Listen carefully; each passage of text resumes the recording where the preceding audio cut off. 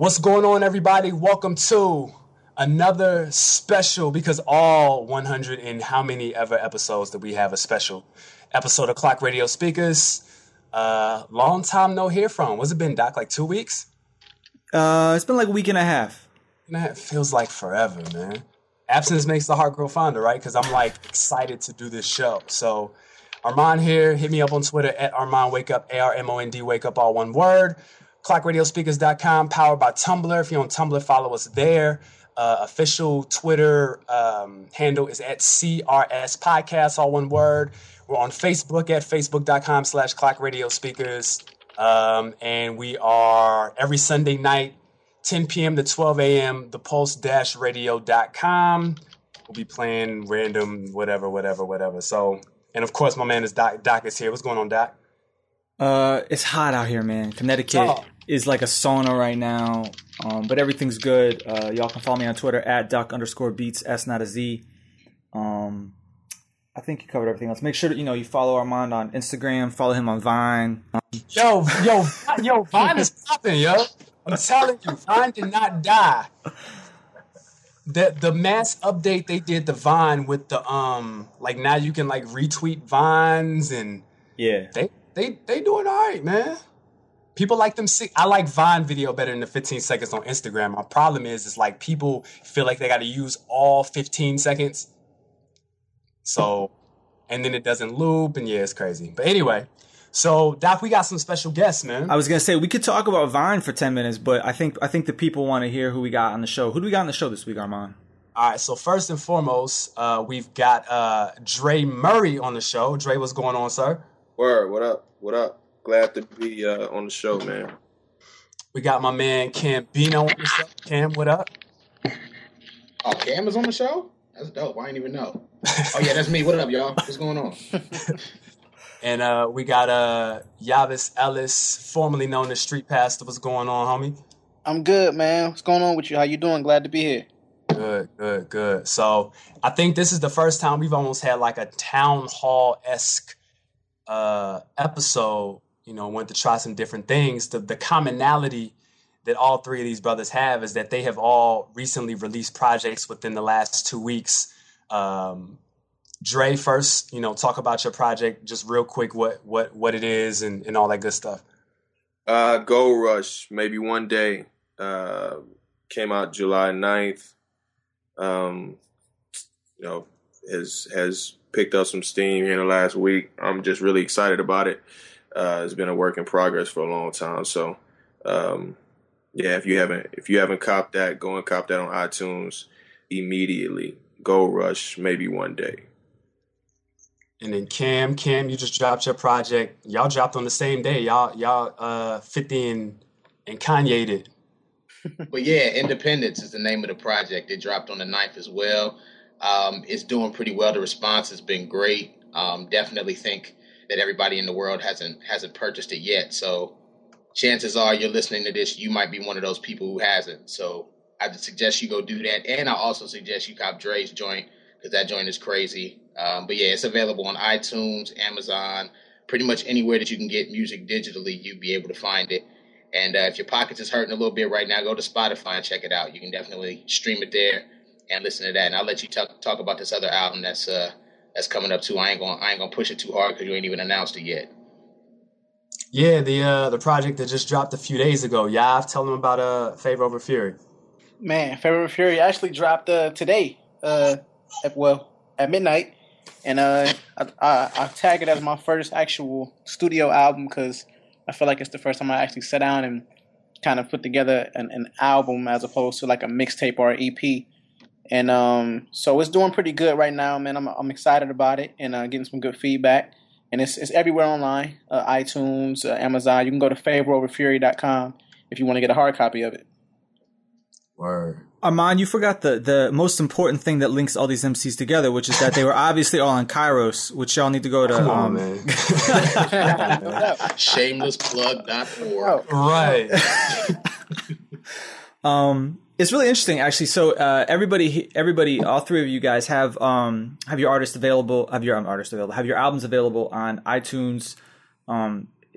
Is that now considered like a must first week? Like you just can't as far as like, you know, even if you have it on your own site, obviously you prefer it when people buy it from there because you make more money. But I'm guessing at this point, iTunes, Amazon, even Spotify, like, is that all a requirement at this point? Well, go ahead, y'all. I mean, I think it's just important to actually have it on there because it allows you to reach more people.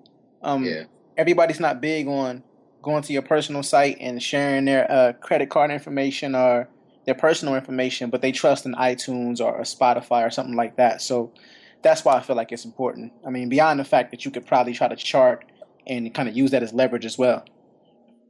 Yeah, I just think that you gotta try to make it available wherever the people are, and just the sheer amount of traffic that go to these sites. I mean, when people think of music, you know, that's one of the sites that people typically think about. You know what I mean? So I think it's definitely just a smart move, just from a business aspect, to make sure that your music is available there.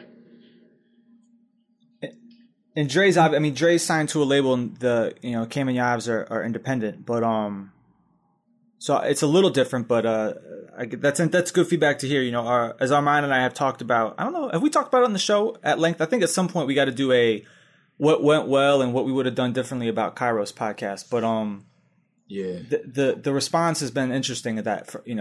I'm sure Armand will talk about that at some point.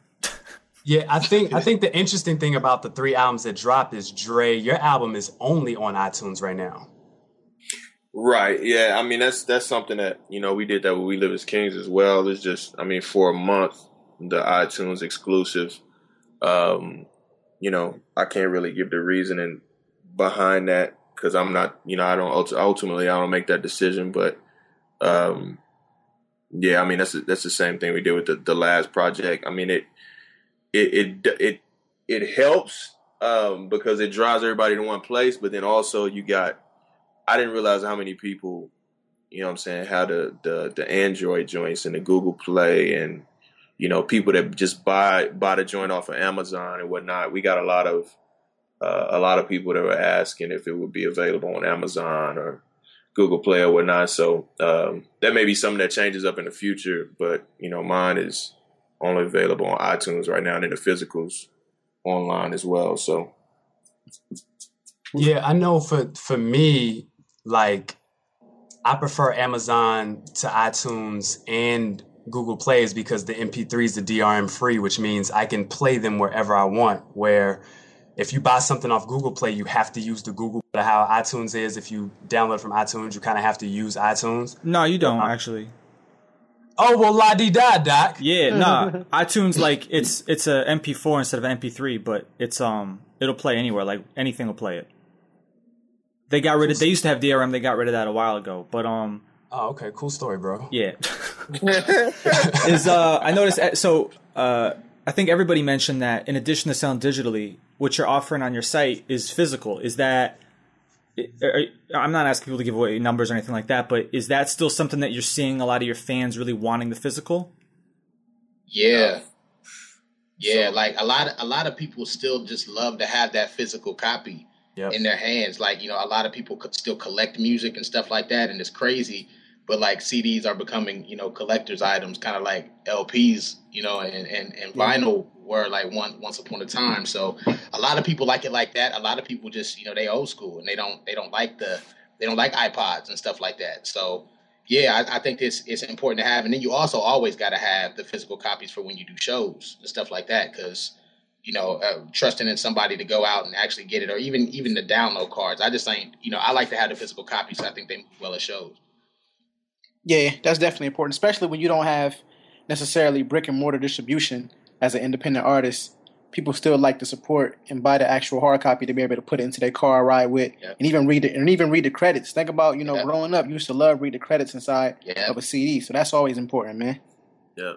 I'm looking at it toward, I mean, it's also like a business card too, man, like a huge business card to where, because I'm seeing a lot of people that are buying, they'll buy the digital, but then they'll also buy the physical just to have.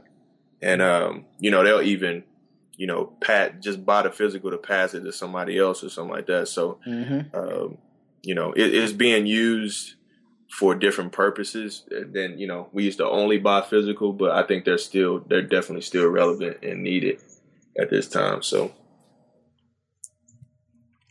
Yeah, definitely. I'm sure you got. I mean, what? No, go ahead. I was gonna say. I'm sure, Armand, you got something to say about that. No, I mean, personally, like, I bought all three. I haven't bought Dre's album physically yet, but I did buy We Live as Kings physical. I bought Favor Over Fury Independence physicals. Like, I haven't even taken them out of the casing. You know what I'm saying? Like, because I have them all MP3'd out or whatever. So the best thing about it is, to have them on two different ways. One, because I want to collect and have something physical because I'm old and I like opening the CD and actually smelling the CD from the factory. I'm weird. So, I think that that's something that's just going to, never go away. I wouldn't be surprised if, cats start bringing back tapes and, vinyl and, like just different, somebody press up an album on Laserdisc or something just to have, you know what I'm saying? Like, I think somebody's always going to want to hold and feel and touch something. There's nothing, you can't touch MP3s. You can't make love to MP3s. You can touch CDs, you know what I'm saying? So that's the thing I love about it. Oh, man. So. Yeah. Come on, Doc. Hey, I was talking for a while. Everybody. Okay, fine. You lost everybody with the make love. With the making love. Yeah, I lost all. Come on, man. Wow.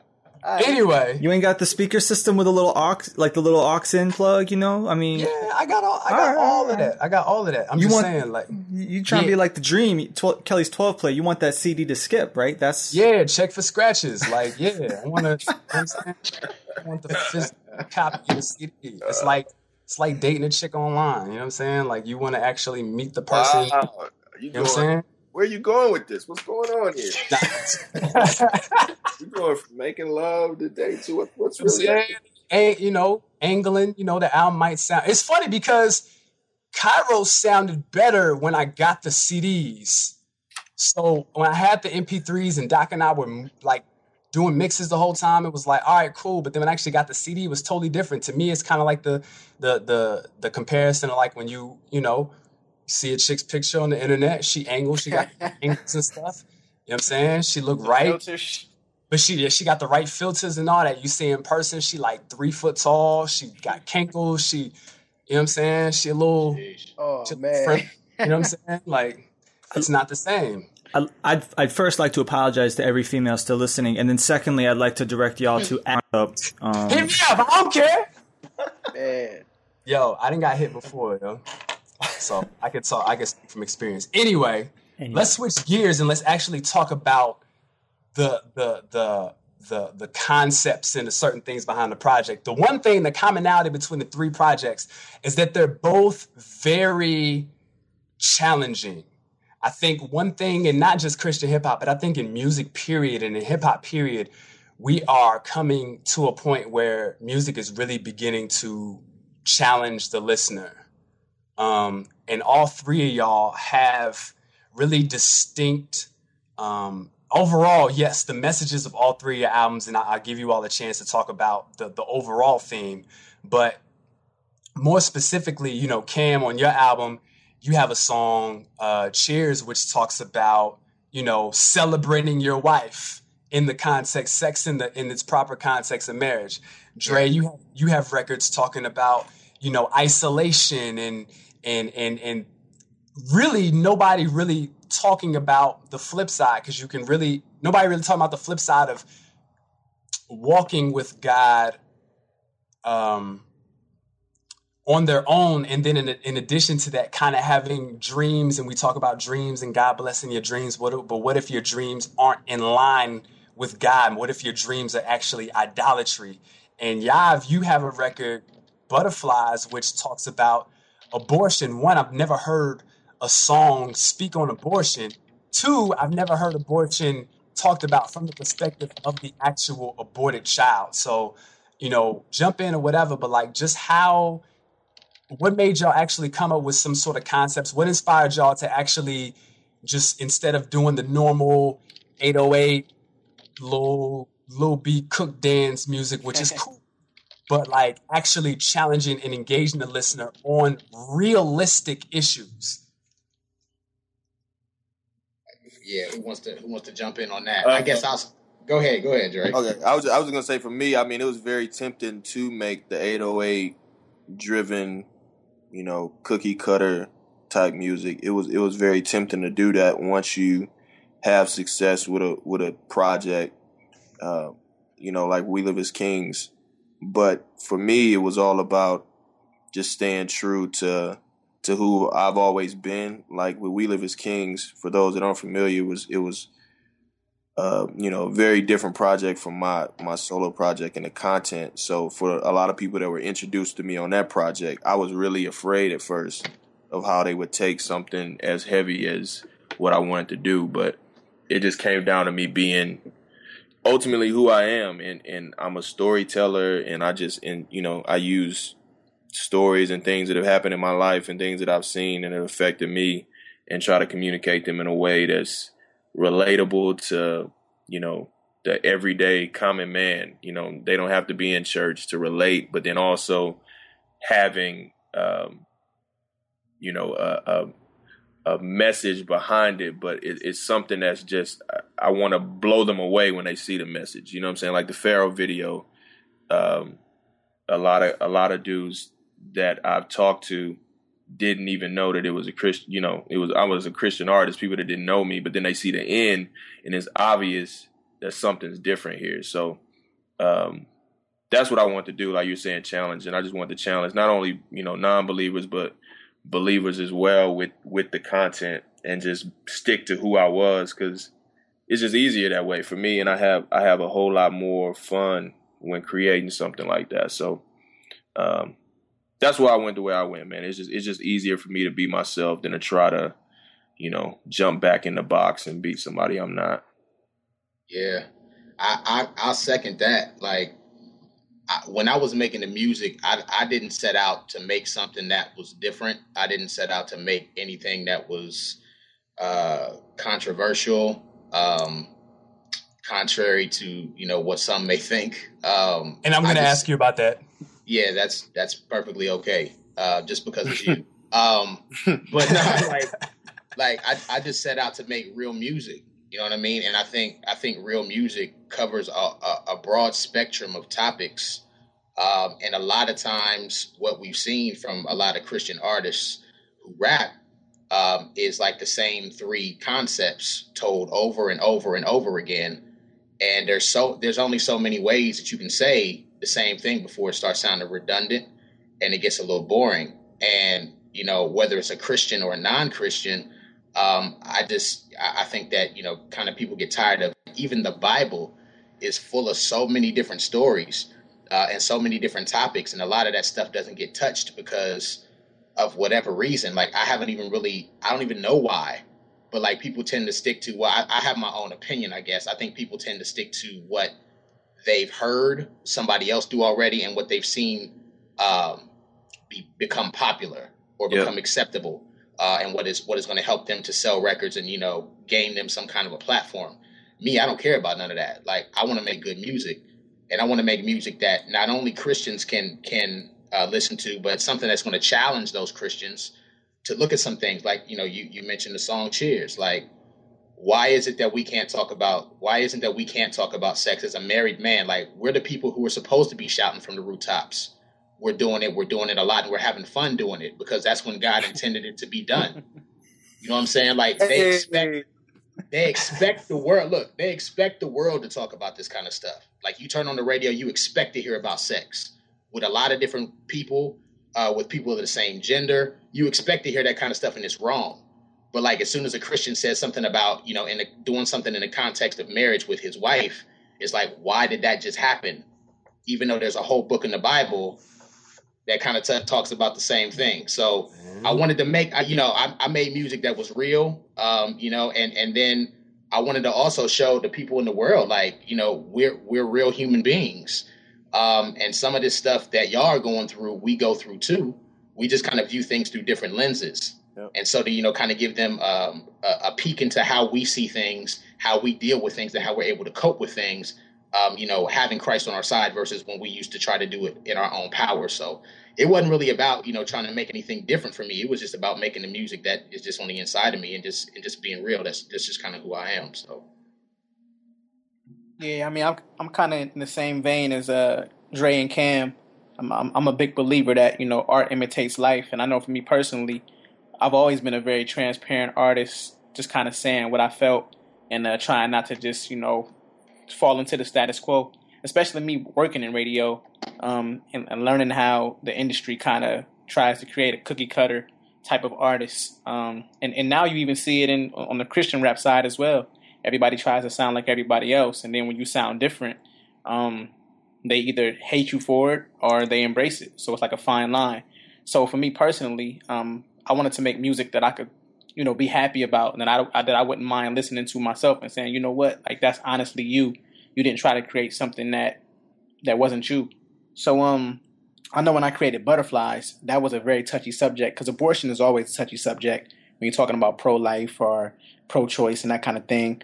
And it's crazy because I wrote that song like years ago, and I let my father hear it, and he was always telling me like, man, if you do that song, it could be some backlash, some implications from that.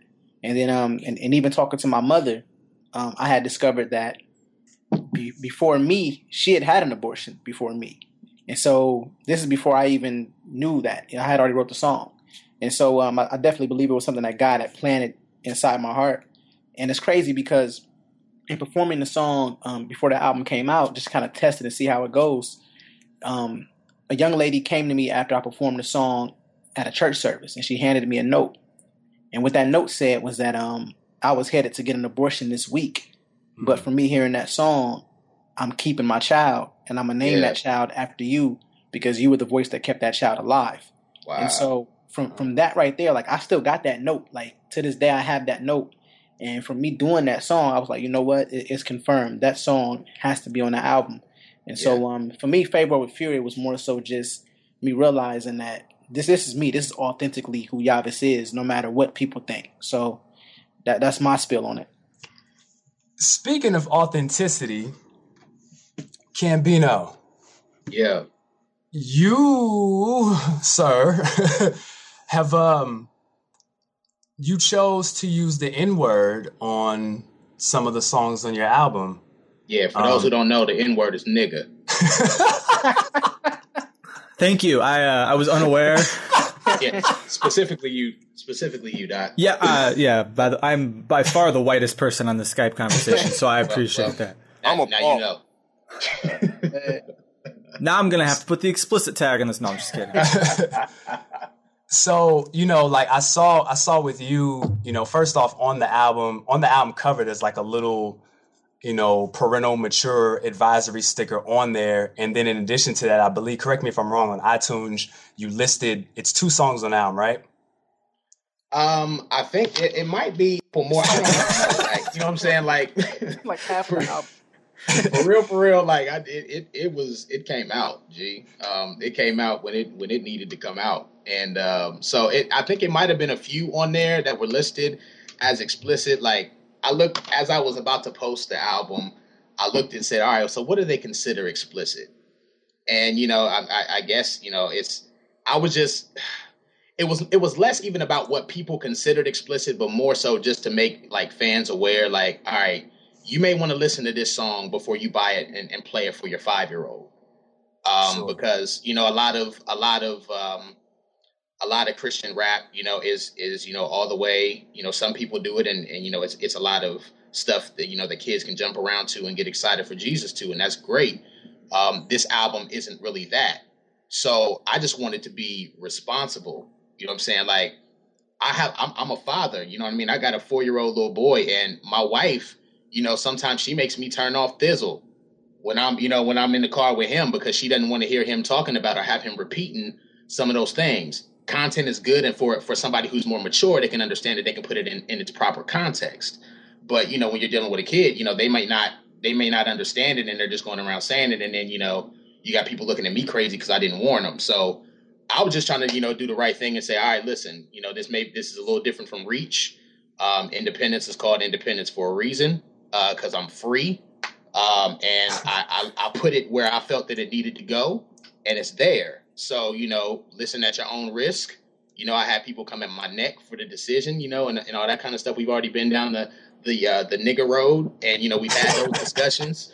You know what I'm saying? And I've already explained, my stance on the word, and my stance hasn't changed. I'm not convicted by it. I don't feel that there's anything wrong with it. I use it in my everyday speech, and I decided to put it on the album. So it's there. Period. That was my next question. Like, why'd you do it? Why, Cam? Because this is me. Like, independence is probably the freest. It is not probably. It's the freest that I've been, from some of the topics that I discuss to some of the quote unquote explicit language that I've used. This is just who I am. Like, this is me at my freest moment. Like, before I even made this album, I was off the grid. Like, I spent time in God's face. Like, I've never spent time in his face before in my life. And he cleaned a lot of stuff out of me. A lot of things that had been implanted to me over the years, a lot of opinions that had been, kind of had somehow made themselves into truth over the course of time. He dissected a lot of things. And in the time I spent with him, I got free. The word says that he who the Son sets free is free indeed. And I got set free by the Son, like himself, being in his face. And so, there's a lot of things that began to come to light for me. And like, this was one of them. Like, I decided that there was no more censoring stuff that I didn't feel needed to be censored, just because of a few people who maybe, have a problem with it. And, you have a problem with it for your own reasons. That's fine. But, to call it sin is a totally different thing. So I just went ahead and did, what I felt that I have the liberty to do. And I felt that, these messages got across the way that I wanted them to come across, and the way that they needed to come across, because of the language that I used and the way that I used it. So I don't regret it, not one bit. For those of you who are concerned with me, just pray for me. I can guarantee you, me and God is good. Like, we're on good terms, great terms. And I've had a lot of testimonies, even about the songs where I said nigga, and people love it, and it's helping them. And they recite it, and it's good for them. So, I appreciate your concern. Really, you don't have to be concerned. But if you are concerned, like I said, please feel free to continue to pray for me. Please do not feel free to try to come at me sideways, because at the end of the day, I love you, but I don't care. And I'm free enough to say that, and I'm free enough to say what I said, and I mean, like, every word of it. So, keep the other stuff in your back pocket, but I love y'all, and I hope y'all still listen. And if you're not, then, I appreciate the times that you did listen, and somebody else will. So, God bless. PSA from Cam. Right. So, as somebody who is, I always refer to myself as an outsider when it comes to Christian hip hop, because I'll be the first to admit I don't listen to it all the time. So, my question for, I'm sure I can get Armand's opinion whenever. So, I guess my question for Dre and Yabs would be, what Cam's talking about, is that just it? Do you think that this will be sort of one-off things that certain artists choose to do, or do you think this is just sort of the part of the evolution of? See, to me, like, Christian hip hop is slowly becoming hip hop about a Christian worldview, as opposed to a term "quote unquote" Christian hip hop. And I'm wondering how you guys see what Cam's talking about. Is it just a one-off? Is it maybe part of a larger shift in how the music's going? No, I see it as people finally stepping up and being who they are off of the mic in our genre more and more. Like, this is Cam was saying, Independence being the freest he's ever been. Like, this has been the freest that I've ever been. I dabbled in it with previous projects, but this has been the most confident that I've been in saying anything. You know what I'm saying? And knowing that if I do get flack for it, that I've already his parents about a particular song. Knowing that I've talked to the right people, I have the right people around me to know that what I'm doing I have confidence in. I know that this is what God wants me to do. So I feel like it's coming to people being more confident in our genre, in who they really are, instead of having to pretend and, put on this facade like we're super Christian or making certain songs because we're afraid of what somebody's opinion is going to be on a blog or on a forum or whatever. It's just, because, in the mainstream world, some of them dudes they're fake, but they take it to, they push it to the max. You know what I'm saying? Like the dudes that are real, I mean, they're talking about what's really going on in their lives. But a lot of times, we as Christians are supposed to be supposed to have truth and be about what's really real. But we're the ones that are hiding. You know what I mean? Because we're worried about somebody's opinion. Those dudes, they're not worried about nobody's opinion. So it's like, why should we? I know that there's definitely barriers. And like I said, as long as you have the right people around you and you're not crossing the lines that are in your heart, the lines you're not supposed to cross, I think that you're fine. So I just think it's people that are really called to be. And at the end of the day, I think that's going to change a lot more lives than would have been changed. You know what I'm saying? Because they see real people. And I think that real recognize real. You know what I'm saying? Christians and non-believers respect that. So. Yeah, I think that's definitely dope. I mean, I know I kind of share the same sentiment as Dre and Cam, especially when it comes to the confidence issue. I think with us in general, as the artists on this phone line, we've all had a time to grow. We've all have a catalog of music. We put in a lot of work in terms of this particular genre. And at the end of the day, you kind of got to build to this point. I mean, I know personally from just knowing Cam has always wanted to say nigga on tracks from forever. But I just know he always has, just working with him hands on. But there was a certain time where he may not have been able to step out and do that just yet because of where he may have been as an artist in terms of this genre. And so I feel like a lot of times listeners of our music, they try to pinpoint one thing and use that to pretty much judge your whole catalog of music. Yep. But I feel like you can't disregard, Cam's fruit from what he's done from years ago. Or you can't disregard Dre Murray's fruit from what he's done from years ago off of one song or a couple of songs inside of a catalog. And I think, one thing, the blog sites, man, like it's good and it's bad at the same time because they're giving anybody a voice. Yeah. I mean, I look at these blog sites and people commenting on Dre's music or commenting on Cam's music or my music, and I think to myself, like, man, what really qualifies these people to say this album sucks or this is a forgettable album or something like that? I'm like, man, what qualifies you to even, speak on that subject? So I think a lot of times people are just quick to speak without thinking about what they're saying, without doing research on what they're saying. And I think it boils down to a confidence in growing as an artist before you can step out and say and do certain things and feel confident about it.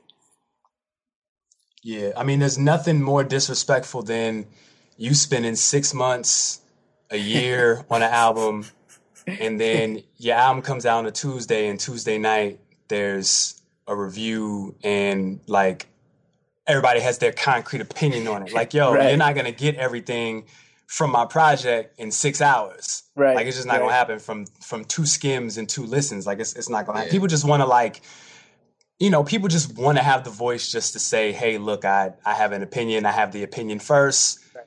You know what I'm saying? They make your project about them, and that's not really fair to the artists, and it's not really fair to actually themselves because they're really discrediting themselves more than they think. Well, let me play devil's advocate here. So, Armand, you and I'm gonna call us out. We do this all the time.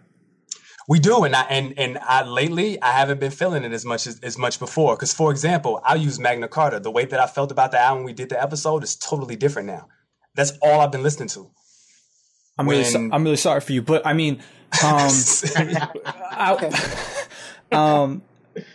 what about this? So we know that there's more music available now than ever before. So why is it unfair for a fan to expect, like, all right, maybe they haven't made up their final mind, but is it really unfair for them to expect when they can go on Spotify and click to the next track that they at least feel some connection the first time through? Like, this isn't homework, right? I mean, fans, is it too much for a fan to expect that they feel some sort of connection immediately? Where's that question coming from? Like in regards to what we just talked about? Yeah, I mean, our mom was sort of saying, if you put it, and believe me, I understand because we spent how long in Kairos? Like, you put in all this, if you're on the artist side, you put in all this work, and people are, within hours have their opinion on blog posts or forums or tweeting at you, whatever. And Armand, I believe, correct me if I'm wrong, Armand, made the point that, that's not really fair, both to the artist and the listener. And I'm just playing devil's advocate. And I'm sort of wondering, well, what options do they have? Nah, I think I don't care about that. Like, I think that what we're saying, or at least I am, is that, okay, I'll use it for example. I dropped a video like on the same day I dropped the album, and not from an artistic perspective, but you said you're not familiar with Christian hip hop. Like, this is just something that just happens in Christian hip hop. So it's like, dude asked me because of some of the visuals in the video if I had showed the video to my pastor and what he thought about it. Like, so that has nothing to do with the art of the, you know what I'm saying? Like, nothing to do with it.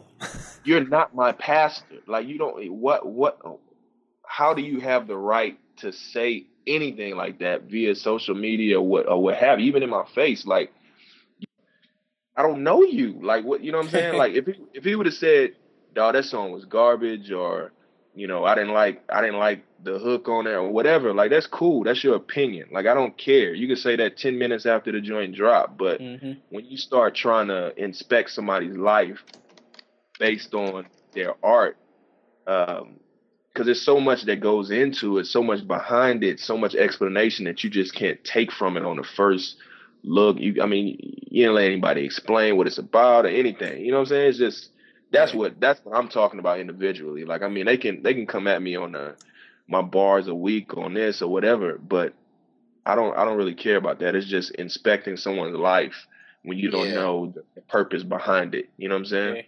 Yeah, and the attacks on your character. Yeah. Let's talk about that. Just go in, son. Like, listen, you have, you already talked about sex earlier. You need to chill with all that. But, like, you have no idea, like, who I am off of the mic.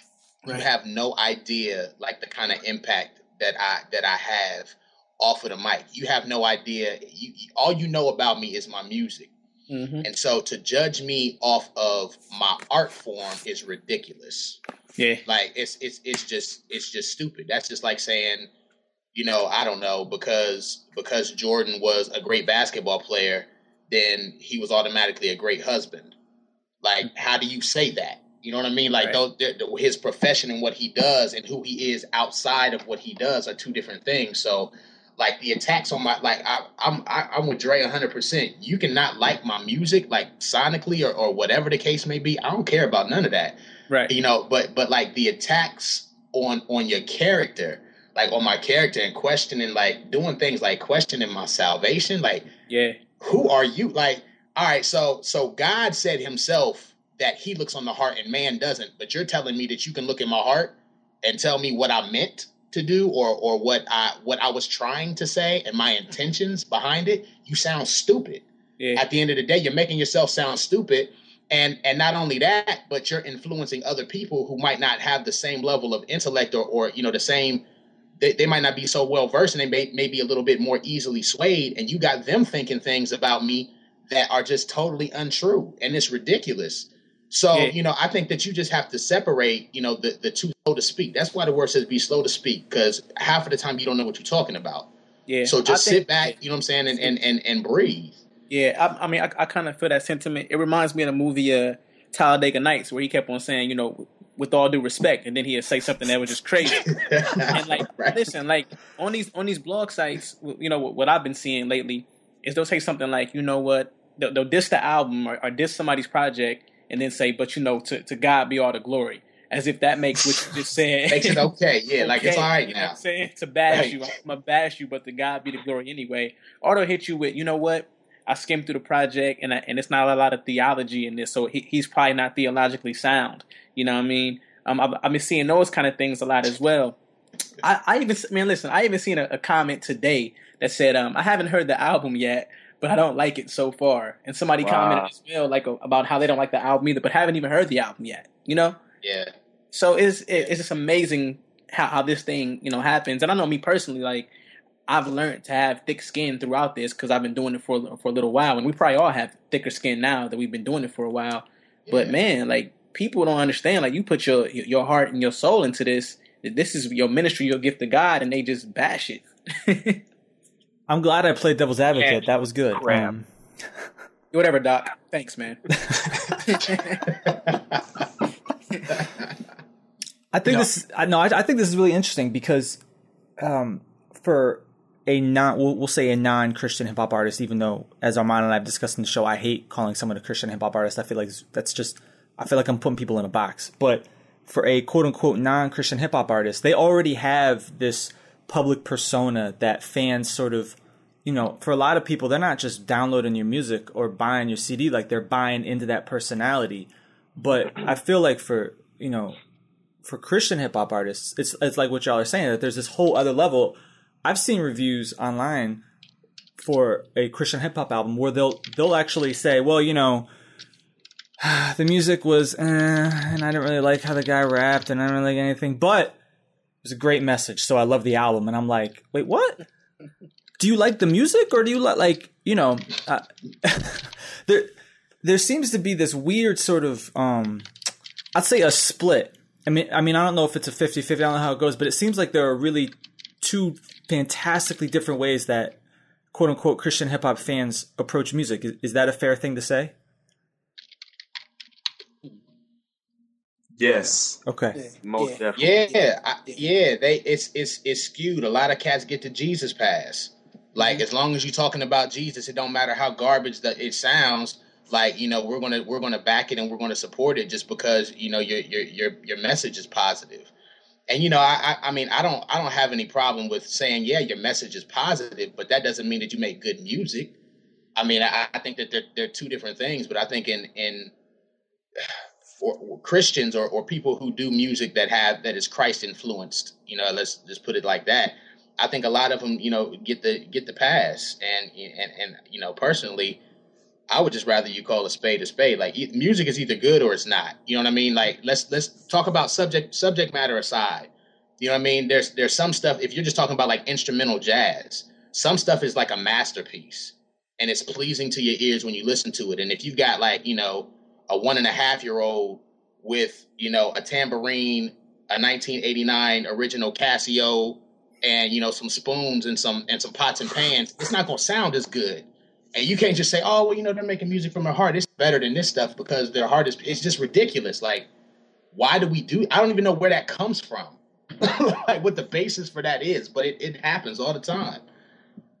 I think it comes from, you know, when I first got into Christian hip hop, I really felt like I was selling myself short just because I wanted to listen to something to glorify God.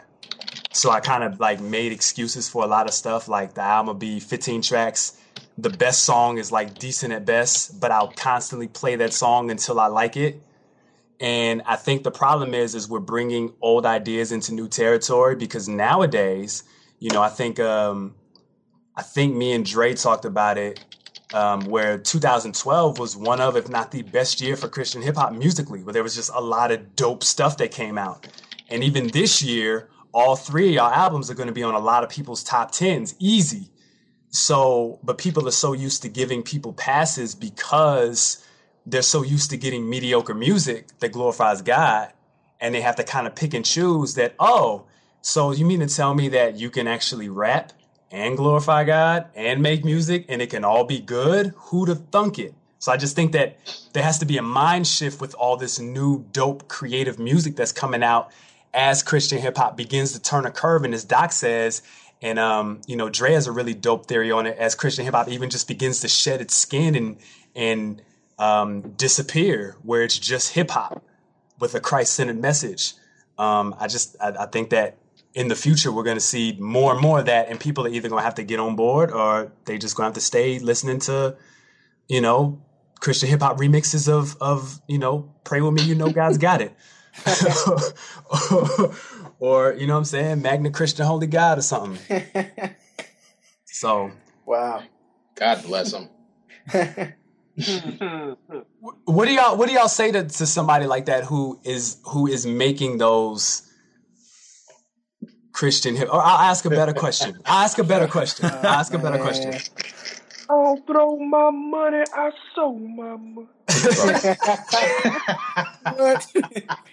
Don't bite that. Okay, so well then I'll just ask that. Like, what are y'all's thoughts on the Christian hip hop remixes for Jesus, where the guys will and I'll go ahead and put it out on blast. I'm not talking about Abizzle, who will take somebody's beat and then talk about the arsenal. I'm not talking about that at all. I'm talking about the person who will take a Kendrick Lamar beat, swimming pools, and then and then make it a song about baptisms. Yeah. Oh, man. There was a group out here, and I'm not gonna say their name out of there now, but when I first came to Oklahoma and got into, or not when I first, like 3 years afterwards, when I first got into the Christian scene or whatever, there was a group here that was their bread and butter. Like, and they pressed up CDs and sold these joints. Like, the first joint they did was in the club, and it was out the club, and it was the exact and bro, the leader of the group could basically impersonate anybody. So it would not only be a Christian version of it, he would do his voice to where he sounds exact. You know how Game does that a little bit, but he would go to the max to where he was so good. I mean, he was talented that you could actually close your eyes and think that Snoop got saved, or like, because they had this joint, Stop It Like It's Not, or something like that. And then Drop It Like It's Hot. Like, and dog, I kid you not, like, these joints were being played. It was a local station that we had. These joints were being played every week, and the youth groups and all this, they ate them joints up. Like, that was just, they didn't know the original song though. You know what I'm saying? So I have, I hate it. Like, I mean, I totally, I hate it. Like, it's not even an art form to me. It's just, it was a business move, especially pressing it up and selling it. It's just, even if you're not, it's still just a business move. You know what I'm saying? I mean, I don't think how can you do a Christian cover of a secular song? That's how I look at it. It's like doing a spoof song. You might as well be Weird Al Yankovic at the end of the day. You know what I mean? I was gonna compare it to like Kids Bop, right? Where like you where they remake popular songs and make them friendly for kids. Like, that's kind of what that feels like. And crazy enough, these guys use that as their pass, the parody clause or whatever. Like, that's how they got away with selling, or saying they got away with selling this stuff, was that they were a parody group. You know what I'm saying? Wow. So yeah, like two things. Like, one, Dre, we got to talk offline because I need to know who they are so I can listen to it. Can't laugh at that. I know. Bro, man. God, God has to love to laugh because I love to laugh. He told me I'm made in His image, so he was probably laughing when he heard it too. So that's number one. And secondly, I just think it's corny. Like, it's the ultimate. I think it's different taking a beat and making it your own and doing a song to it. If you want to take a beat and you want to rip over that, you want to spit over that beat, I don't have no problem with that. But to just totally mock and mimic and just, remake the exact same thing and just throw Jesus in it is just flat out corny. Like, there's no way around that. Y'all, you just have to stop it. And I'm not trying to hurt nobody's feelings. I'm just trying to be real. Like, what do you think when people in the world hear that? What do you think they think? I mean, like, just keep it all the way real with me. Like, Doc, I know Armand sends you. I get texts. I got a couple texts from Armand. Right. So I know you get these texts. I can't put Twitter anymore because the last time I put the song on Twitter, come to find out the dude follows me. Oh, and wow. I felt really bad, and so. Yes, condemnation. But like, when you hear that stuff, Doc, I mean, you laugh. That's your first instinct. It just has to be. I know it is for me. It's corny. It's just flat out corny, and it should just stop, in my opinion. But who am I? But I think it should stop. It's corny. Uh-oh. Stop. Stop it, man. Don't. Oh man, we have derailed completely here. Hold on. Before you answer, Doc, what did they flip Love Lockdown into? Who are you talking to me? Oh, you heard that? Yeah.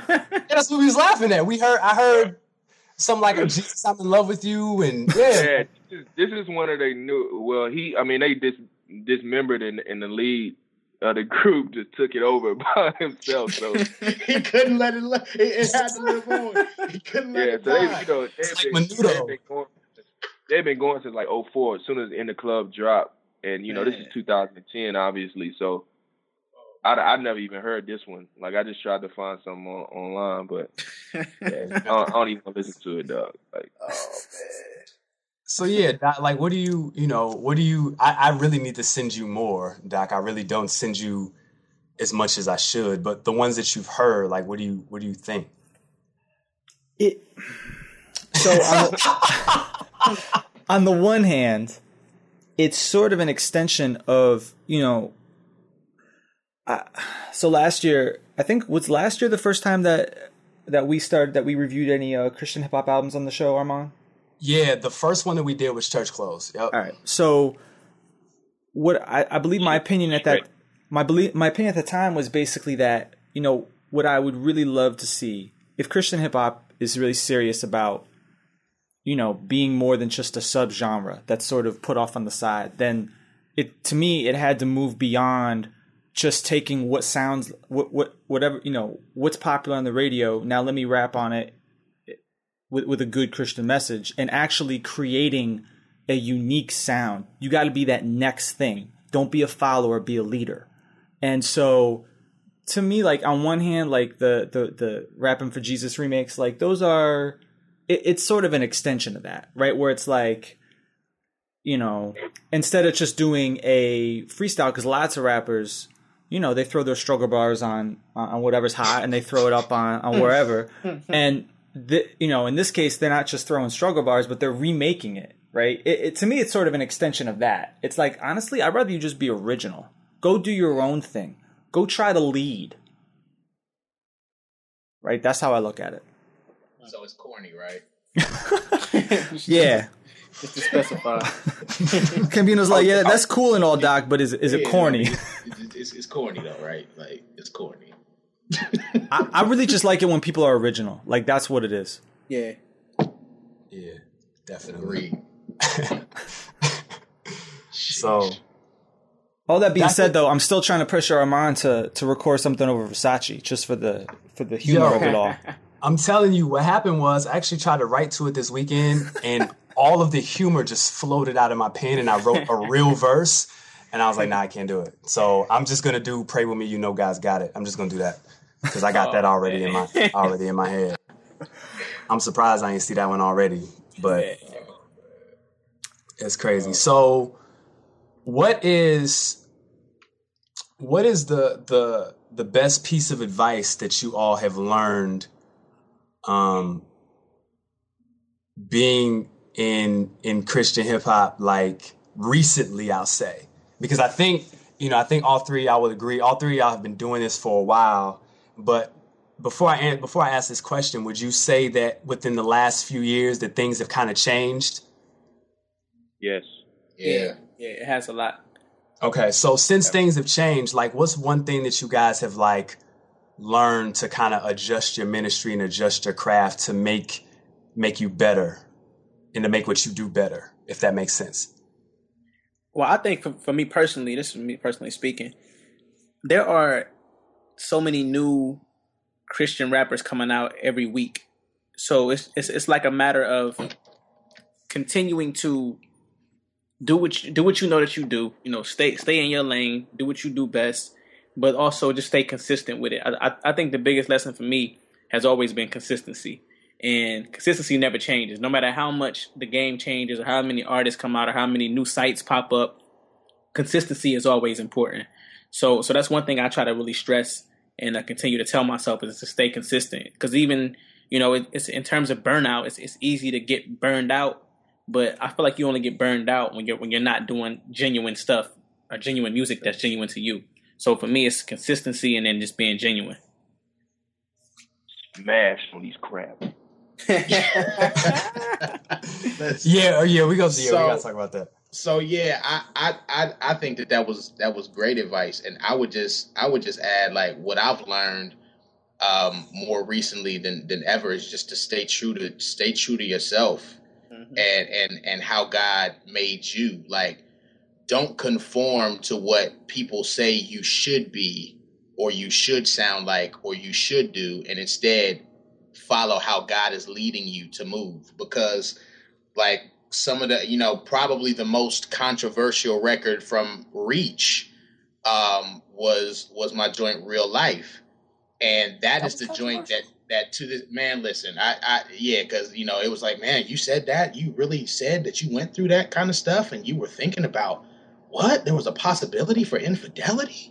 Like, that crossed your mind as a Christian? Like, Jesus didn't take all of that away? And I'm like, y'all are just ridiculous with it. But so, like, when I did that record, like, that's the record that gets it sold the most. It gets the most compliments, comments, and it has had probably the greatest effect of any song that I did on my last album. And the thing that I keep hearing is you were so transparent and you were so real, and I could relate with that. Like, why aren't people, why is everything always good and happy, and I always succeed in killing my flesh every time on all this music that I hear, instead of, I actually have to battle with that. You know what I mean? And, like, sometimes I actually lose a battle. Like, who wants to we as Christians sometimes, and I don't want to get too far away from the music, but I really feel like sometimes we put so much pressure on ourselves to be perfect or to make ourselves look perfect that we defeat the purpose. And the whole purpose is to be able to show people that we are imperfect, but we're still loved by a perfect God. And it's because he's perfect that we need him, because we could never keep the law by ourselves. That's the reason that Jesus came to fulfill it. Like, we can't.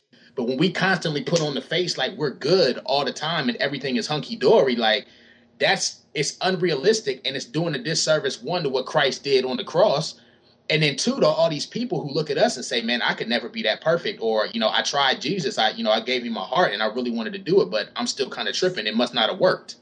You know what I'm saying? So, for me, I say, like, just to be authentic and not be scared to be you, the you that God created you to be, instead of trying to be somebody else and fit somebody else's mold. That's what I would say. Good. Dre? For me, man, I would, only thing I would say, and this is, I've learned this recently more times than not, you have to be a business. Like, you have to be about your business. Like, we're Christians, and we have a certain message, and we're trying to, project a certain message and communicate something to the culture. But at the same time, like, I feel like all the hoopla and the hype that surrounds, I'll just say, like, we as the Christian fan, we make such a big deal over something so small that a lot of times, if you're not careful, I even expected this, and I kind of, been doing it for so long, so but it's still tempting for you even. So I can only imagine a younger artist that's just getting into it.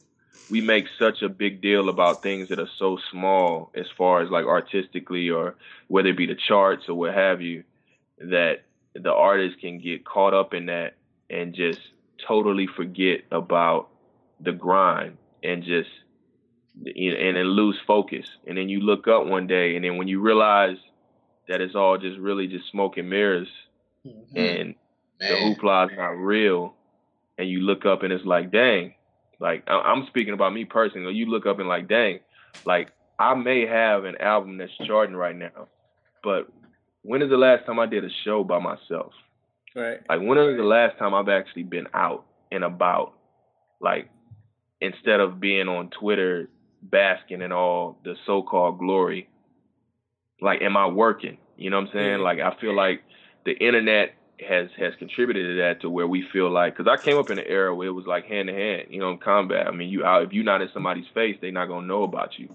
Yeah. So the internet makes things seem so freaking huge, and you automatically think that, you know, I knew the reality of it. Like, I'm just using my experience, for example. This past week, you got Jay-Z dropping the same day as me and Cam. And, like, you got Kanye to drop before that. Wow, you got all these mainstream artists. So to even get close to that in the you know, the consumer's eyes, they like, dang, like, you doing it. You know what I'm saying? But that's not the case. Like, but if you buy into that, and you don't get out and do the real work that you're supposed to do, you know what I'm saying, you'll find yourself in a bad place at the end of the day, and you'll find yourself being bitter and just in a horrible spot. So that's my advice and my encouragement to everybody. I mean, we gotta keep our head down, and the reality that you gotta hold on to that and not get caught up in the hoopla, because our fans, whether it be good or whether it be bad, they're two different extremes. You know what I'm saying? Like, if you reach number one on iTunes, whether it be for a day, they make it seem like you went platinum. And if you slip up and say the wrong thing in a song, they make you feel like you know, the worst person on the planet. So it's two different extremes. So never get too high, never get too low. You know, just always keep a level head and keep your head down and work. You know what I'm saying? Definitely.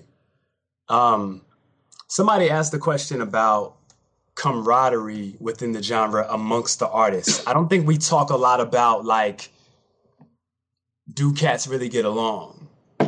Are cats, like, really friends? You know, when you hear people on a record where it's like, you know the thing about Christian hip hop, where people just love to do collab, like, fantasy drafts, where it's like, yo, Yava should do a song with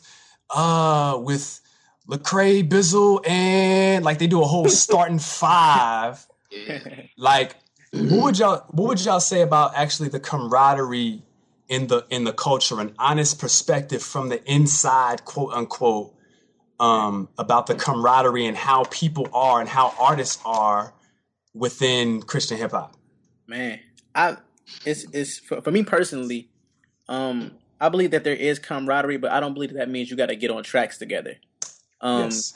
And I feel like I'm gonna speak from my perspective. Even me and Swoop, been friends for years. We've been homies forever, and we talk, you know, 2-3 times a week almost. But we might only have 2 songs we've actually sat down and said we're gonna do together in that span of those years.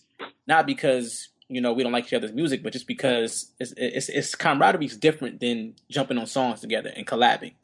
So, and then there's other artists who talk to me all the time, you know what I'm saying, maybe on the phone, but won't talk to me in public for whatever reason, via Twitter or something like that. Oh my God. Which is weird to me. I don't really get it.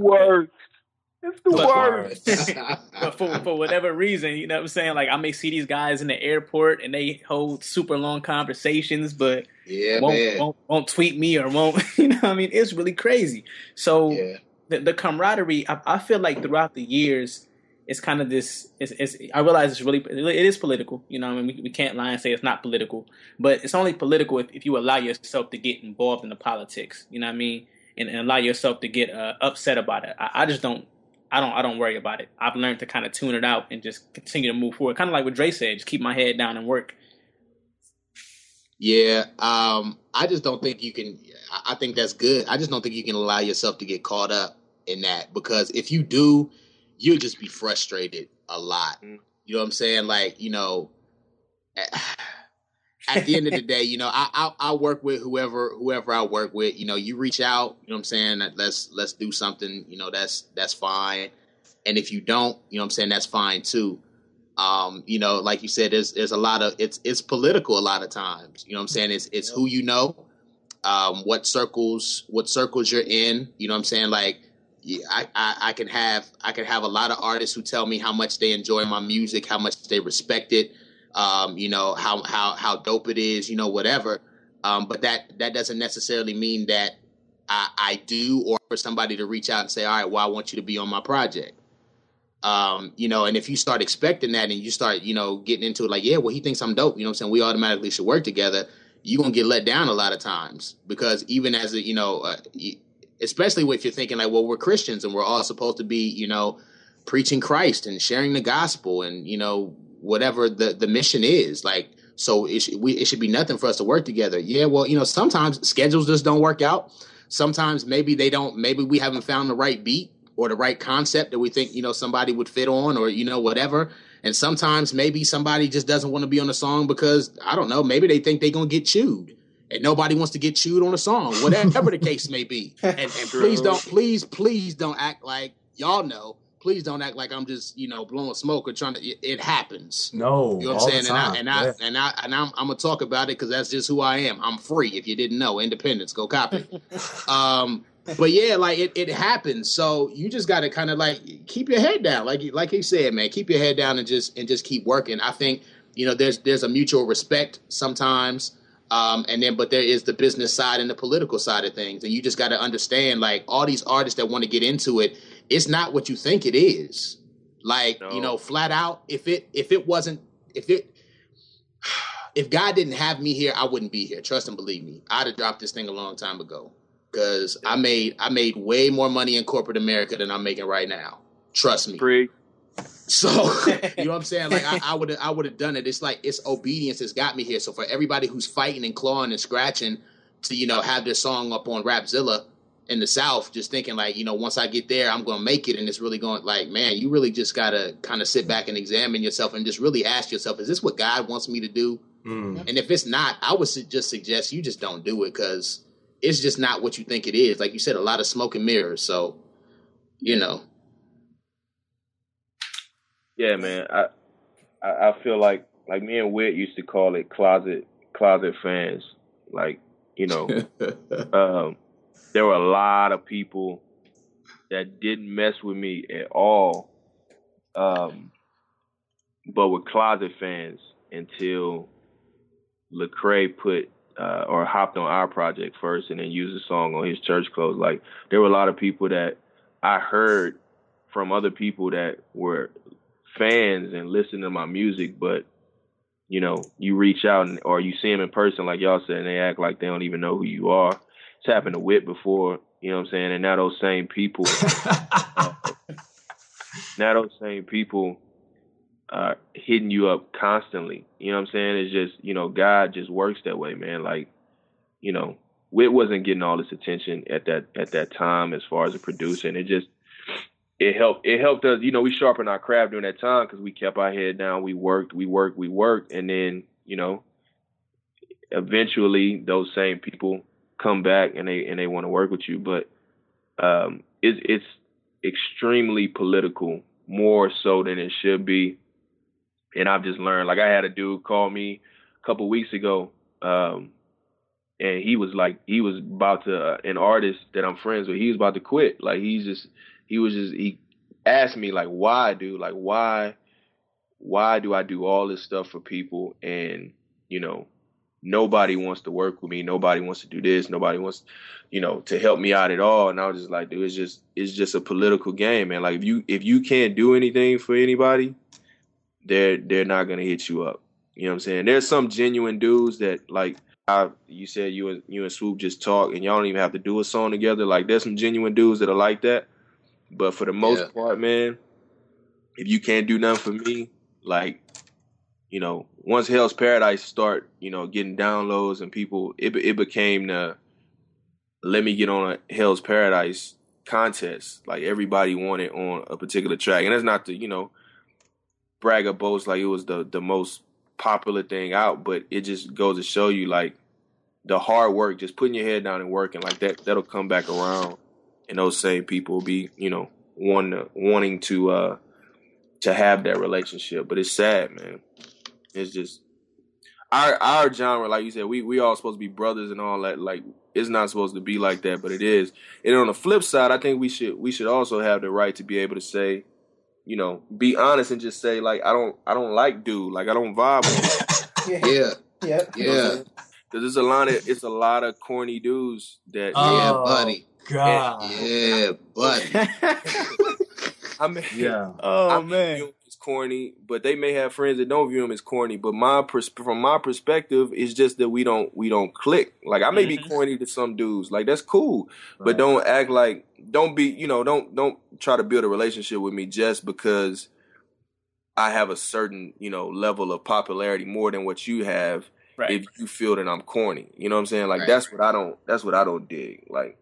If you feel somebody's corny, you should be able to say it, and you can't have a relationship with everybody. Like I've had some of the most awkward conversations since I've become, since I signed with Collision. Just meeting some of these dudes, it's like awkward, dog. Like silence and just so how many kids you got? Like dog, I mean, you know what I'm saying it's bad, man. Like.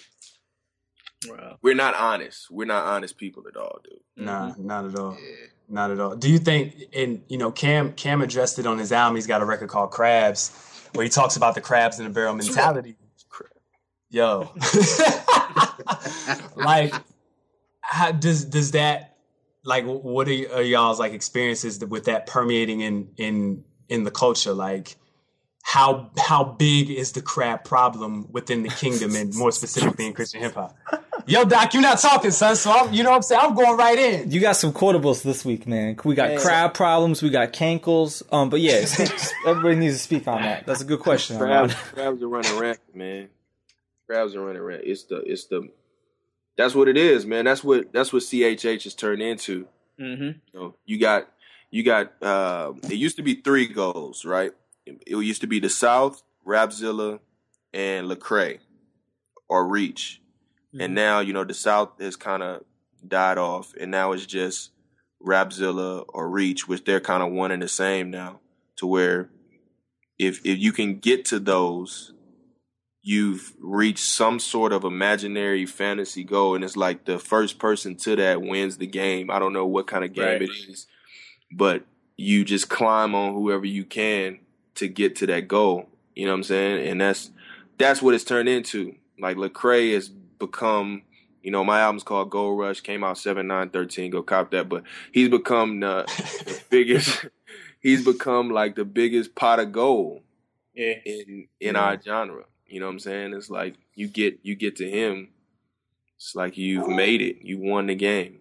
Dre's making some really valid points, man. Like in terms of, it's more so about what you can do for somebody else. Speaking from personal experience, like when I had signed to a particular label, when I began to submit certain songs to the label, and they would send them around to certain artists, as opposed to me being able to try to keep those songs for my album, they were trying to put them on their personal albums. You know what I'm saying? I mean, these are artists that really wasn't rocking with me at first, and that like I said, I met in person and didn't speak to me. But then when they found out that I had maybe some production or some hooks or something that they can probably use for their albums, then it was like all love. So, I mean, the crab in a barrel mentality, I think it's one of those things where somebody will use you for as much as they can use you for, and then move on to the next person that they can use.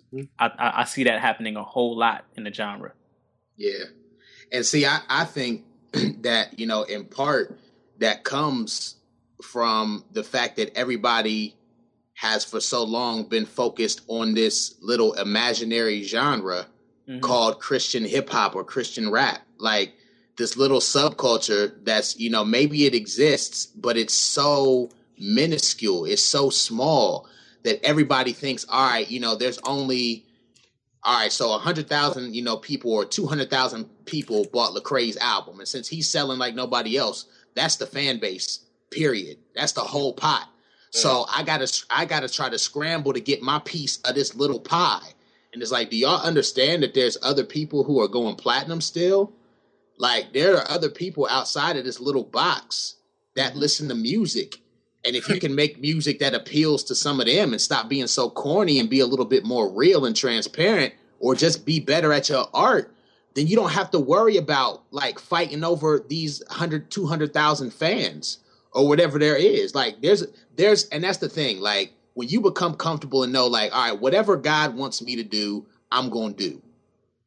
And say, all right, I'm just going to make the music that I'm supposed to make, or, you know, not make music if I'm not supposed to make it, and just focus on being you, then you're going to reach whoever you're supposed to reach. It's like, but there's such a the world is so much bigger than just Rapzilla. Love Rapzilla, you know, they're creating a platform for what we do, all of that. That's cool. The world is so much bigger than Reach. Like, you know, Lecrae has now gotten to the point where he's now the small fish in the ocean. Mm. You know what I'm saying? Like people are looking at him still like he's the one who has attained it all, and he's looking around like, man, I got so much more work to do.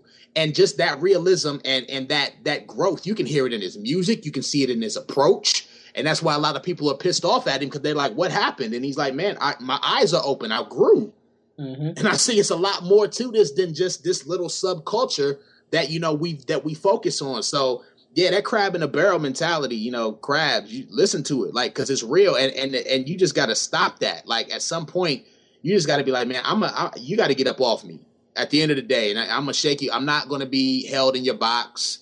I'm not going to be held to your standards. I'm going to do what I need to do and just focus on the mission that's at hand, and I could care less what y'all think about it or got to say about it, and just keep it moving. But it's sad that it exists, but, you know, when you really kind of look at it and see it for what it really is, you'll find a way to get out.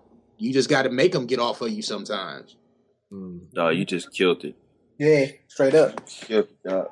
Like I had never really thought about the whole how many records Lecrae has sold, and that's the extent of our bucket.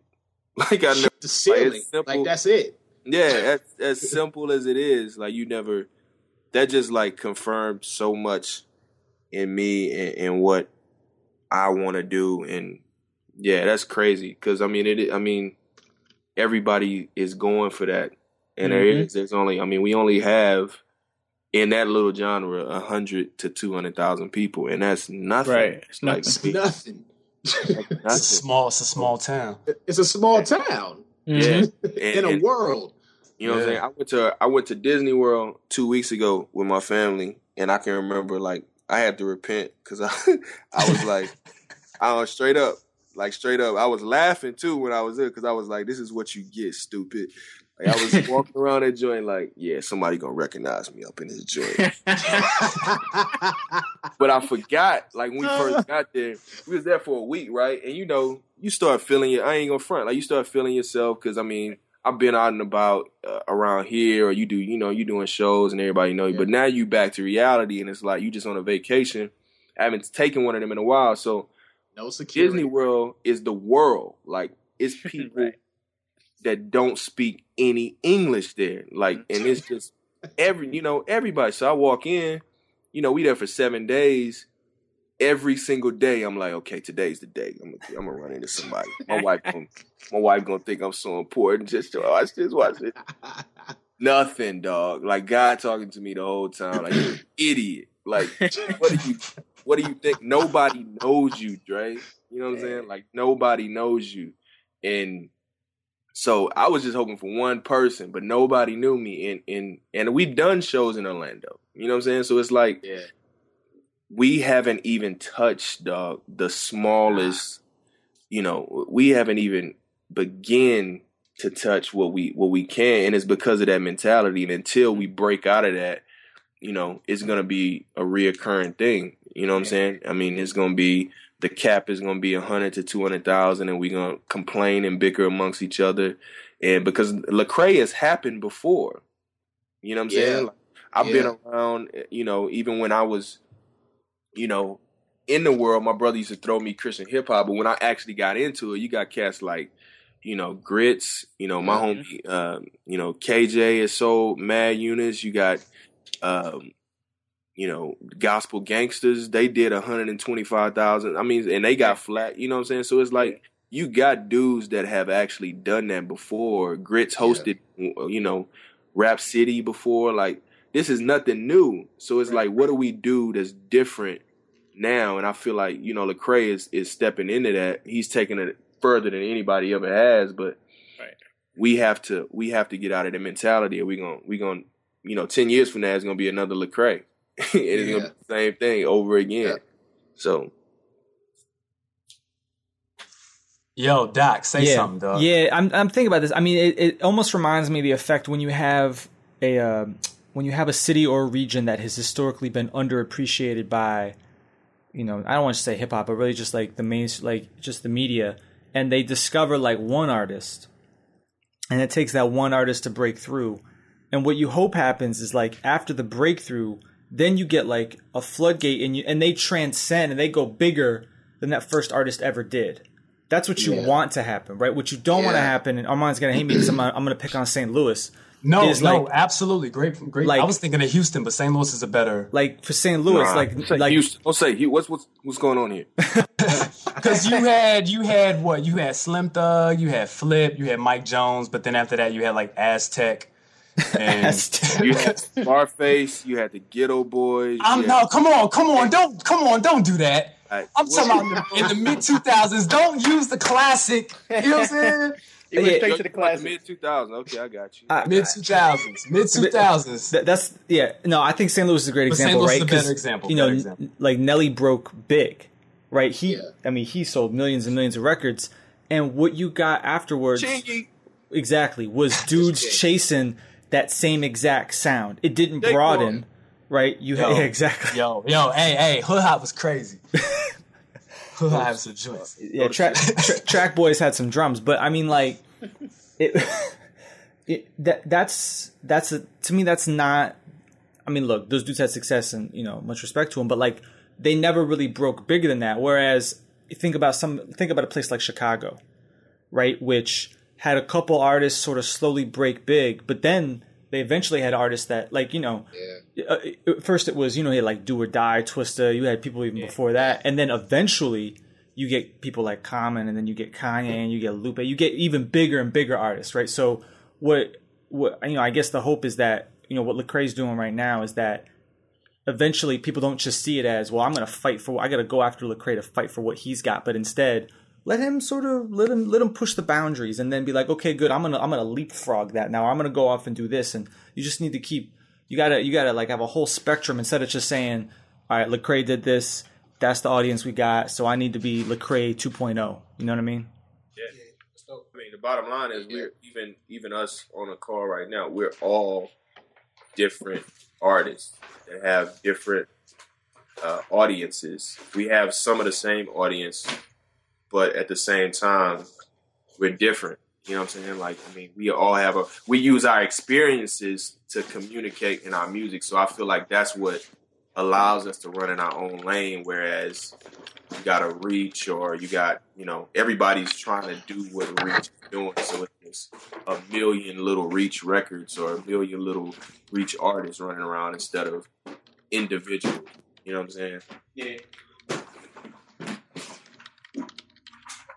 Somebody moving? Yeah, I was gonna say, I have no idea what's going on right now. There's something over there. What's going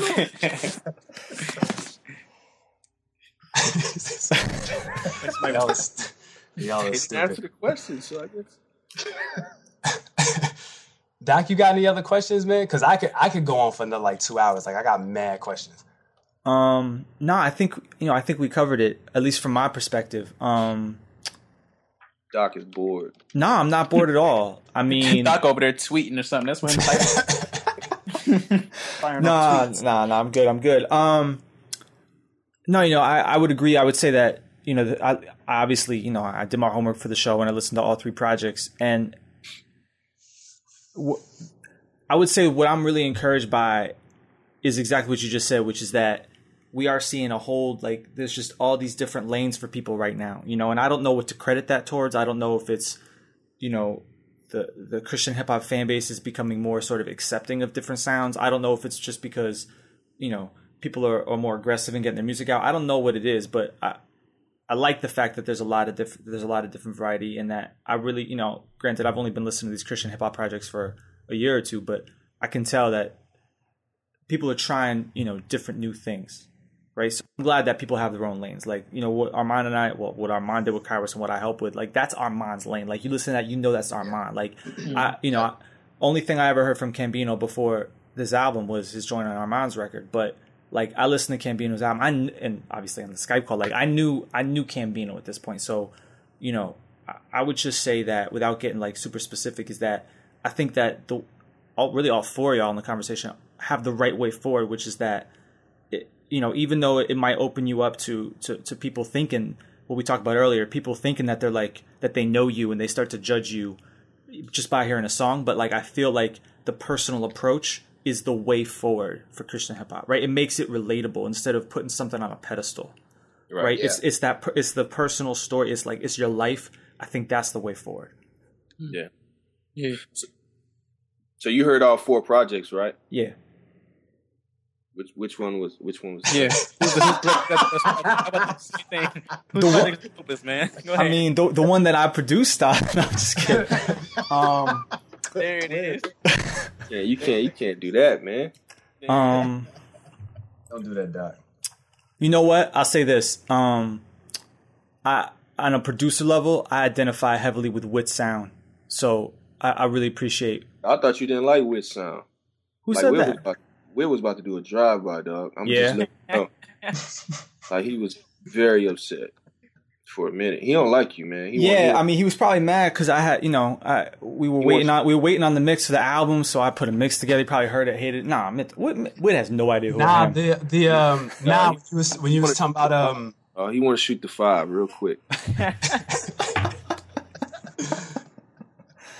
He hit my phone after the church. I had mad people hit my phone after the church closed episode. Like, we ruffled some feathers, Doc.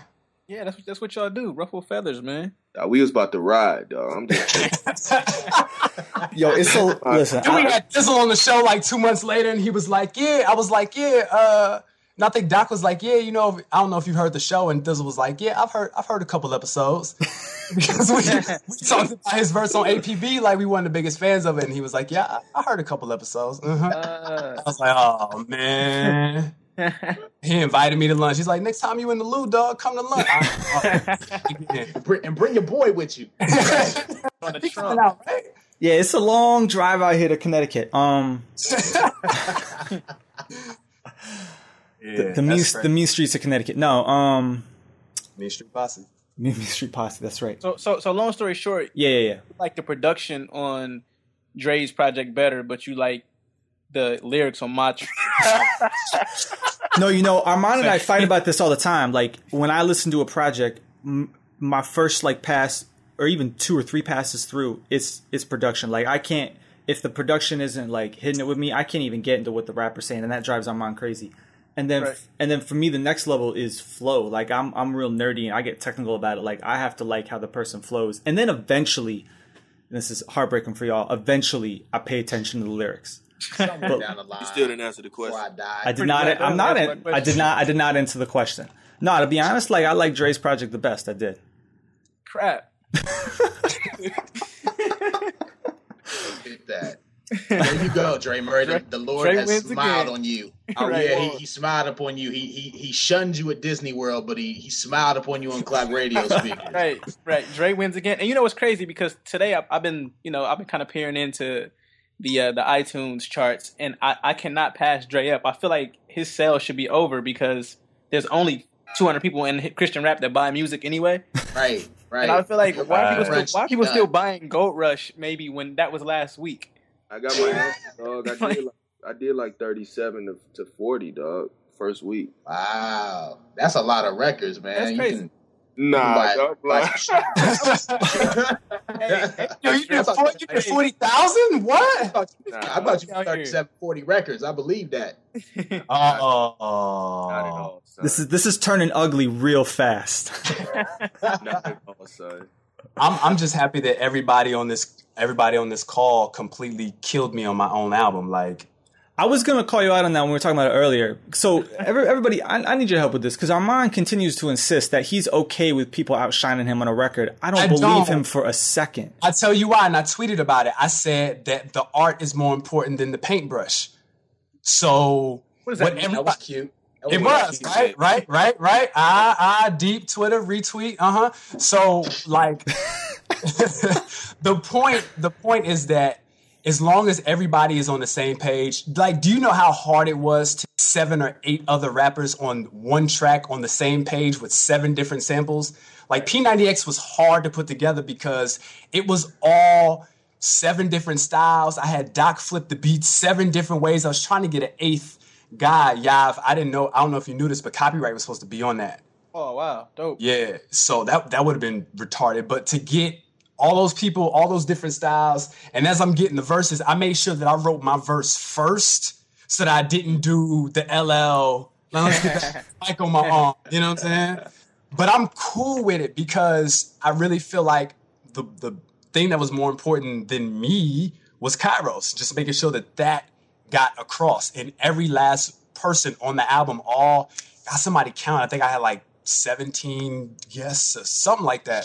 Jeez. Like mad people on the album. Like I had everybody on there. But I'm cool because everybody shared some sort of version of what they thought was Kairos. I'm cool with that. I'm totally cool with that. Meanwhile, I'm sitting there listening to these beats come in and I'm like, nah. I got to do this better. Or in one case, I was like, nah, I'm just gonna redo that song. Cause it was competitive for me. Like I'll admit it, but do y'all like do that? Is it competitive? Who was I talking to about? I was talking to somebody about is Christian hip hop competitive? Is Christian hip hop competitive? Yeah, heck yeah. Listen, I'm gonna tell you something. When the thing about Cam, like since I've been knowing Cam for so long, we've been building for so long, just as in general. When we did They Should Panic, the mixtape, I feel like it was like me versus Cam. Even though the project may not have sounded like that all day long, but whenever we had sessions, it's like, I already know Cam is gonna come with it, so I gotta kill Cam on this, or I'm gonna just lose on that song. So it's definitely competitive, and I took my fair share of L's, and that's probably why me and Swoop don't get on that many songs together, because I know, like, I haven't heard a bad verse from Swoop yet. And when he sent me his verse for Speak, I was upset because I felt like he set me up, because I've been giving Swoop like 4 months to write his verse. So I hit him up like one day, and he said, you know what, I'm gonna write a verse about this. And then like 20 minutes later, he sent me a verse. So I feel like he really already wrote that verse, but was tricking me like he wrote it in 20 minutes, because this verse is crazy on the album. You know what I mean? After the Chris Broussard thing happened, he was like, "Yep, got it." Yep, and it's competitive, man. It's a competitive art, man, and that's how it should be. That's what keeps the art form dope, because you're supposed to compete with who you want to track with, in my opinion. Nobody wants to get chewed on a track. Christian, non-Christian, if you're a rapper, you do not want to get chewed. You do not want to be the weak link on a song. You just do not. Period. Yeah. Dre, you're in a group, so you're constantly in a state of competition, right? Yeah, I mean, for sure, man. I haven't written this many verses ever in my life. Like, and it's not the crazy thing is it's not oh man, I heard that I gotta go write my verse. Is we all collectively are like, yo, dog, you can do better than that. You know what I'm saying? Like, to all of us. You know what I'm saying? Not just one person. So I feel like the competition, when it's that happening and everybody can be humble about it and be like, this is for the greater good of the purpose. The competition, like the whole, back to the crabs in the barrel mentality, is we're really trying to better everybody. You know what I'm saying? So I feel a competition, but it's just pushing me to be a better artist, period. So I welcome it. You know what I'm saying? And then there's times, outside of the group where I'll listen to, whoever's project, and it just forces me to maybe rewrite something or create a brand new song or what have you. So competition is definitely real, man. It's something that I think it's up to the individual how they take it. You know what I'm saying? Because there's a lot of dudes that they'll get bitter if they get 8 on their own song. You know what I'm saying? Because the people around them are telling them they got 8 and they don't want to hear that. And, you got to be able to take that and know that you just got to, sharpen your craft. You got to get better, man. You can't let it get you down. You got to let it push you to become better. So that's what I try to do. You know what I'm saying? I got ate a bunch of times this year. So, I'm in a group with Swoop, so I have no choice but to be You know what I'm saying? And you can't sleep. We can't sleep on. I can't sleep on Alex or Chris Gray. Yeah. You know what I'm saying? So I sleep at the wheel at, on any song, I had to be wide awake, Yahweh was a totally different verse. And, Swoop them, they laughed at me. So, word? Yeah, it was like, we all got names for each other when we write a whack verse. So, like, my name is Dre Murphy whenever I write. So they was like, that's that Murphy. And, oh, man. And so I'm at home sick, too. Like, this is like crunch time in the mixes process. So I was like, I'm going to smash on these crap. So I just picked it. And I, like, went all the way in. I was like, nah, I'm just finna kill everything. So sometimes it's like that. You know what I'm saying? It's just we do make fun of each other and we push each other to be better. So, it's just all in how you take it, Yeah, definitely. Word. I really wish that I could ask y'all 1,000,001 questions, but I know we on crunch time, so we should probably end here. Yeah. Doc, do you have anything? No, I just want to thank y'all for being on the show. This is the first time we've had this many people on, so I'll enjoy being on it. So please make sure to tell everybody one last time where they can get y'all respective projects. Cambino, you want to go first? Sure. Yeah, you can get Independence on iTunes, on Amazon, pretty much Google Play. Wherever you want to get it, it's available. Hard copies, you can go to the website www.iamcambino.com. Send a message. The store will actually be up soon, so hopefully by the time this podcast is actually aired, the store will be updated and you can just get your hard copy from there. Or if you see me in the streets, I always got them on me. I'm slanging them through the mail. It's crazy. The government is helping me push weight, so it's beautiful. So yeah, anywhere you can get it, any way you want to get it, I can get it to you. Follow me on Twitter at Cambino79, Facebook Cambino, Instagram. I'm never on there, but if you just want to look at nothing, it's Cambino79 on Instagram. So. All right, and Dre? Right now, you can it's exclusive on iTunes, Go Rush, maybe one day. You can cop the digital on iTunes. In August, it'll be on, pretty much everywhere as far as digitally. And then the physical copy right now is available on collision-records.com. And then any visuals or just if you want to know more information about the project, it's gorushmod.com. And there's a lot of visuals and just the background of what we're trying to communicate with the project. So, go cop that right now if you listen to this. And last but not least. Yeah, Favor Over Fury. This is Yavis. The project is on iTunes, Amazon, Google Play, as well as Xbox Live and a lot of other online retailers. You can also go to favoroverfury.com and grab the hard copy and see a lot of the visuals and the actual album credits and that kind of stuff on favoroverfury.com. So iTunes.com or favoroverfury.com. Grab the project. Armand, you want to say anything? Nah, man. Just thank you guys for being on the show. Really appreciate what y'all do in and outside the booth because I know all three of y'all personally. So just want to publicly acknowledge y'all that all three of y'all are good brothers and, really appreciate what y'all do. So on that note, see y'all next time whenever we decide to do another we're doing an R&B episode. So yeah, until next time, same bad time, same bad channel.